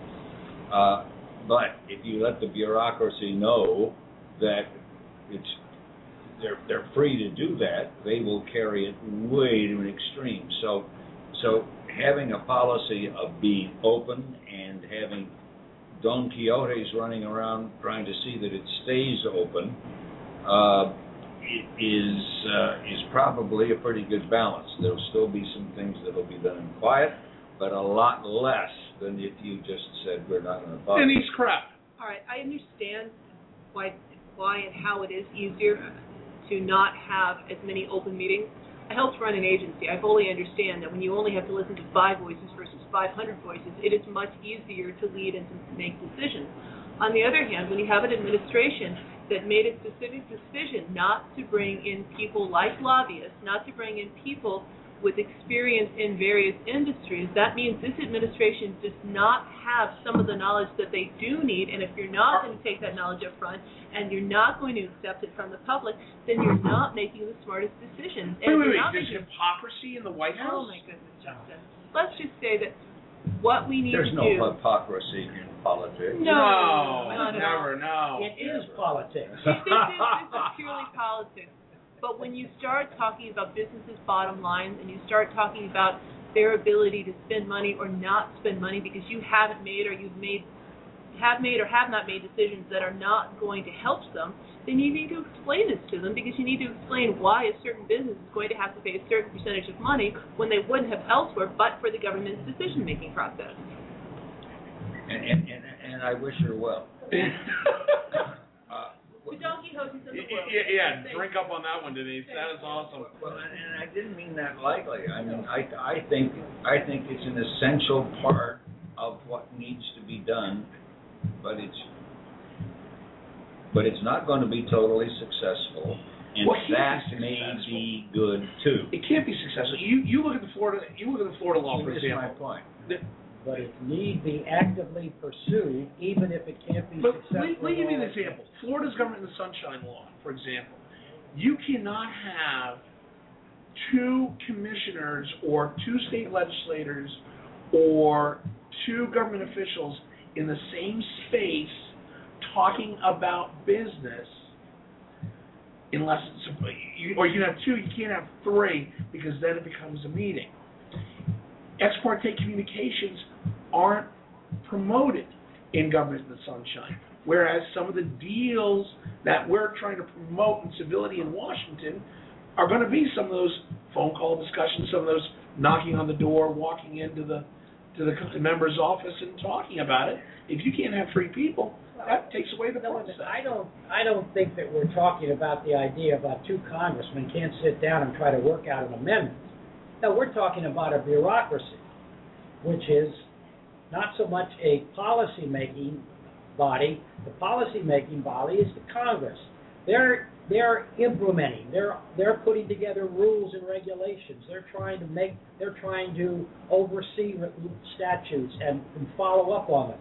That's a different thing, and that's where you need transparency completely. I think if you want to solve your problems on Capitol Hill, the best thing you can do is you got to walk across the aisle and sit down and talk to somebody and work something out. That's one thing, because those are legislators who are elected, and that's their job. But when you're talking about a bureaucracy, their job is to implement, and when they do that in anything less than a public way, it's not as good as it should be. Interesting point. Congressman Allen? That is true. And I have had experience with, unfortunately, not one agency, but a number of agencies where they were, in fact, lying to me. Department of Energy comes up in mind. Paid liars. That's Jay Carney. Once in the Federal Railway Administration, there have been a number of examples where they were just trying to keep the Congress out of affairs with the most nefarious actions. And I'll tell you one. Hanford is the nuclear in my state. And the Department of Energy wanted to put the high-level nuclear waste in one or two places, Yucca Flats or in Hanford. And everything that I can figure out is they really wanted it at Hanford because they once did an evaluation. How will this affect the groundwater? How close is it to major populations? Those kinds of issues. And they rated all of these sites, and Hanford was way down at the bottom, way at the bottom.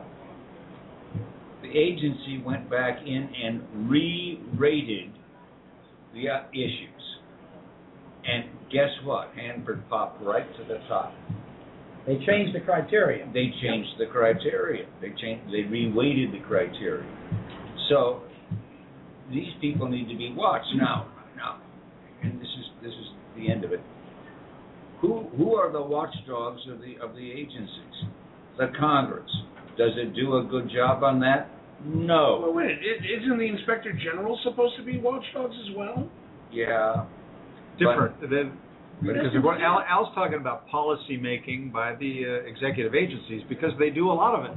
Yes. They get very broad authority in the law, and then they have to define it through a process of creating regulations and making recommendations.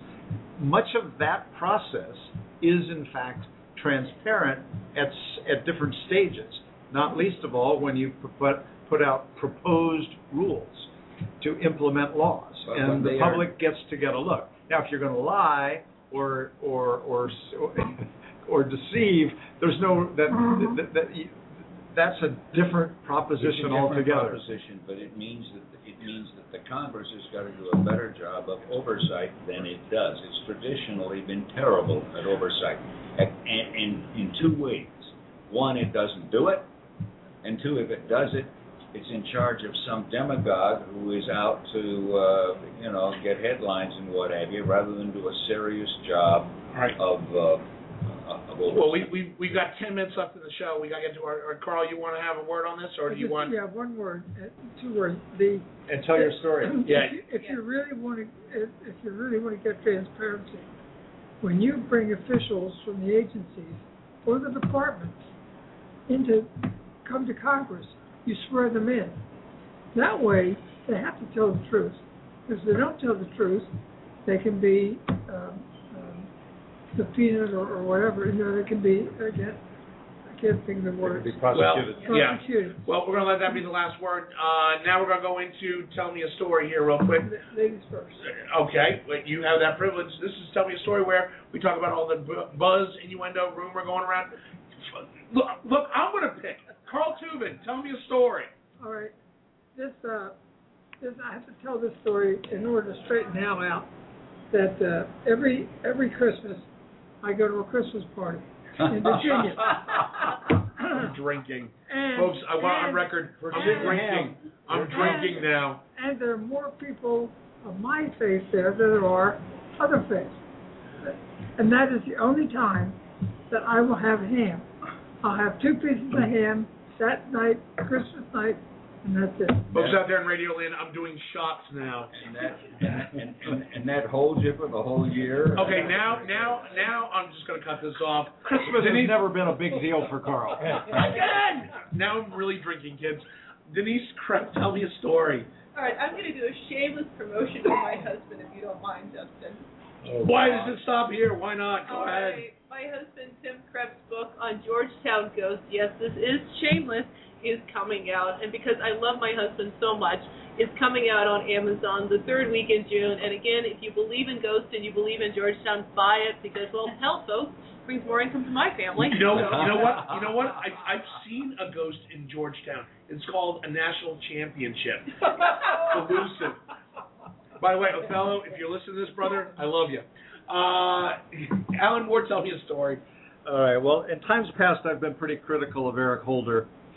Eric Holder's been skating close to the edge of the cliff for some time, and I think. Are you starting to feel bad for him? No, I'm not. I think with this, with the investigation of James Rosen of Fox News, he's got one foot out over the abyss, and the other one has just hit a banana peel. I think that his behavior and his comments to the Congress, which triggered this investigation, not by Darrell Issa, but by the Judiciary Committee, over whether he was dishonest before the Congress, and it's a legitimate question because he basically said, I have never been part of anything that would prosecute a journalist. But in the subpoena that he signed, and they had to go to 3 different federal judges before somebody would approve it, they identified Rosen as a co-conspirator who might have been involved it might have criminal liability. I think this is the final straw for Eric Holder. I think he's gone by the fall. Wow, big prediction. You're going out on a limb today, Alan Moore.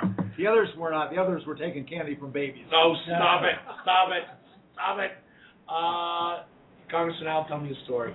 I got to run. On the 13th of this month, they are going to have a ceremony in Statuary Hall to honor John Dingell as the longest-serving member of Congress ever. Talk about oversight. Nobody ever did oversight like John Dingell. And rarely did it have the implication of he was doing it for publicity. It often got a lot of publicity, but it was serious stuff. I remember coming to Congress and wondering if there were any giants left. I mean, all the names that I'd heard growing up and following politics and what have you were gone, and I was wondering, who were the giants? Are there any? Well, turns out that I became a very good friend of maybe the greatest giant of all. He was named by the Republican who replaced him as chairman of the committee when the Republicans took over. They said, John Dingell is one of the 10 best congressmen, and he said, I don't mean just now, I mean ever. And John, I've had recent conversations with John. He's an old man, and he's physically seriously crippled, which gives the view that he may be very weak. Sit down and have a conversation with him, and the brights are still there, huge. So I think that John Dingell deserves the recognition he's getting, and he, in so many of the things we've talked about, if you could just put a John Dingell in the middle of it, you could resolve the problem. You know what? I would not be surprised that in our lifetime, or at least in my lifetime, mine and Denise's lifetime, we don't see a Dingell House office building soon. Hear, hear. Yeah, I would love to see that. Bob Hines, tell me a story. I'm not surprised that Al was talking about John Dingell. I too, that was what I was going to talk about John as well. The man, the word giant is too small. He he is a fabulous legislator. As Al says, his body is crippled, his mind is sharp. He is better today sitting in a chair than 99% of the guys and gals running around up there all over the place trying to get something done. He knows how to get things done. He is fair-minded. He is honest. His word is better than gold. It's platinum. He is a fabulous legislator. He's probably the best legislator I have ever seen, and I have been around Congress since 1964. He is a fabulous, fabulous legislator. I got to tell you something. This will be my story. Is following on. As a political junkie since the time I was in elementary school. One grew up when you followed Congress as a child. You always heard the name John Dingell, this fireball coming out of Michigan, and the things he would do in oversight, the things he would do on the authorization committees. Just an absolute political phenom. Yet, as a Republican, I'm supposed to vilify him. As a Republican, I'm supposed to say, you know what? The hell with John Dingell. Can't wait till we take his seat. I, as an American who is governed by Congress, can't imagine a world without a John Dingell. We need more John Dingells. Whether you're a Republican or a Democrat, you have to respect the way he was able to work the floor, make deals with the opposition, work with opposition administrations, and get things done. And your key word was work. Right. I don't remember Dan Rostenkowski and some others who were giants too, but I never remember them working the floor. When John had a bill, he would go. There was no 1-2 junior for him to put his big arm around them and explain to them why he needed their vote on this. It didn't matter whether. When you talk about John Dingell, you talk about even in his junior years, he would work the floor, and he would get his superiors, those more senior to him, to work with him, just by him being John Dingell. Towards the end, or towards the latter time in his career, it's, hey, I got John Dingell on board. It's almost like a badge of honor for both sides of the world. And